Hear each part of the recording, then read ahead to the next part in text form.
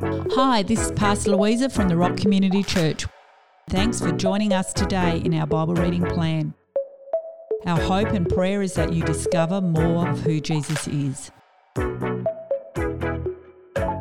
Good morning, good afternoon, good evening, wherever you find yourself to listen to the podcast today. My name is Louisa and we're continuing on in Ephesians chapter 4, which is all about walking with Jesus in the light.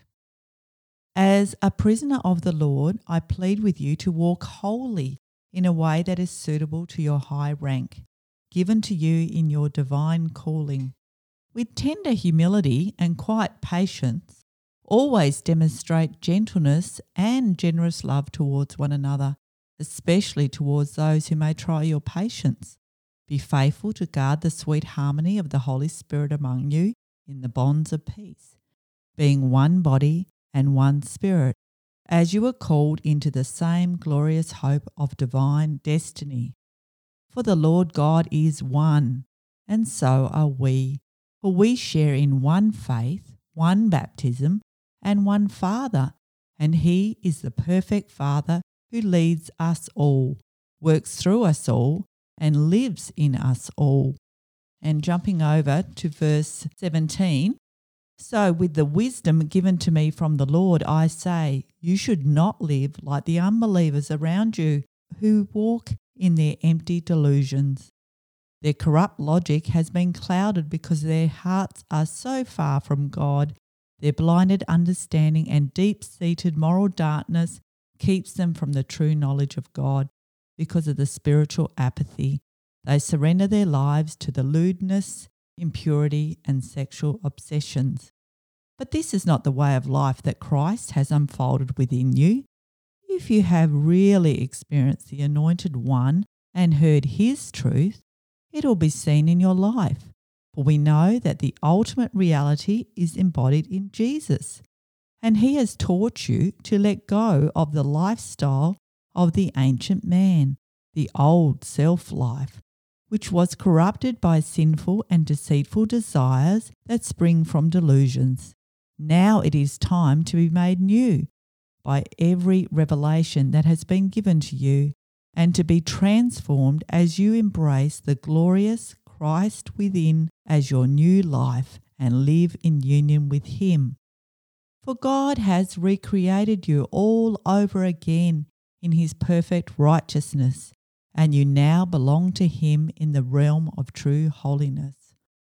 So discard every form of dishonesty and lying, so that you'll be known as one who always speaks the truth, for we all belong to one another. But don't let the passion of your emotions lead you to sin.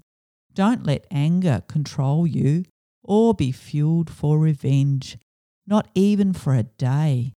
Don't give the slanderous accuser, the devil, an opportunity to manipulate you. If any one of you has stolen from someone else, never do it again.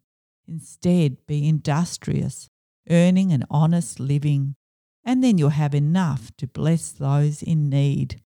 And never let ugly or hateful words come from your mouth, but instead let your words become beautiful gifts that encourage others. Do this by speaking words of grace to help them. The Holy Spirit of God has sealed you in Jesus Christ until you have experienced your full salvation. So never grieve the Spirit of God or take for granted His holy influence in your life. Lay aside bitter words, temper tantrums, revenge, profanity, and insults, but instead be kind and affectionate towards one another. Has God graciously forgiven you? Then graciously forgive one another in the depths of Christ's love. Wow, what a challenging passage that we have just read. And particularly like where it encourages us, instead of letting ugly or horrible things come out of our mouth, to let our words become gifts that encourage others, and that we can do this by speaking words of grace to them. And again, to do this exchange, it says, but instead be kind and affectionate towards one another.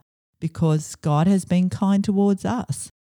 And what a awesome way to live our lives and an encouragement today.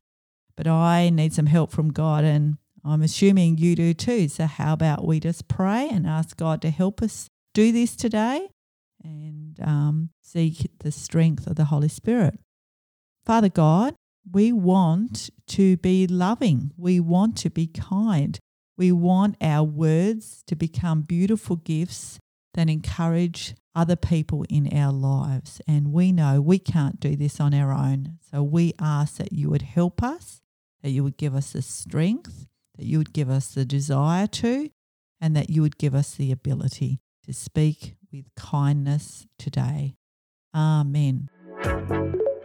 Thanks for joining us today in our Bible reading plan. Don't miss future episodes. Click follow to subscribe and share with a friend. Have a great day.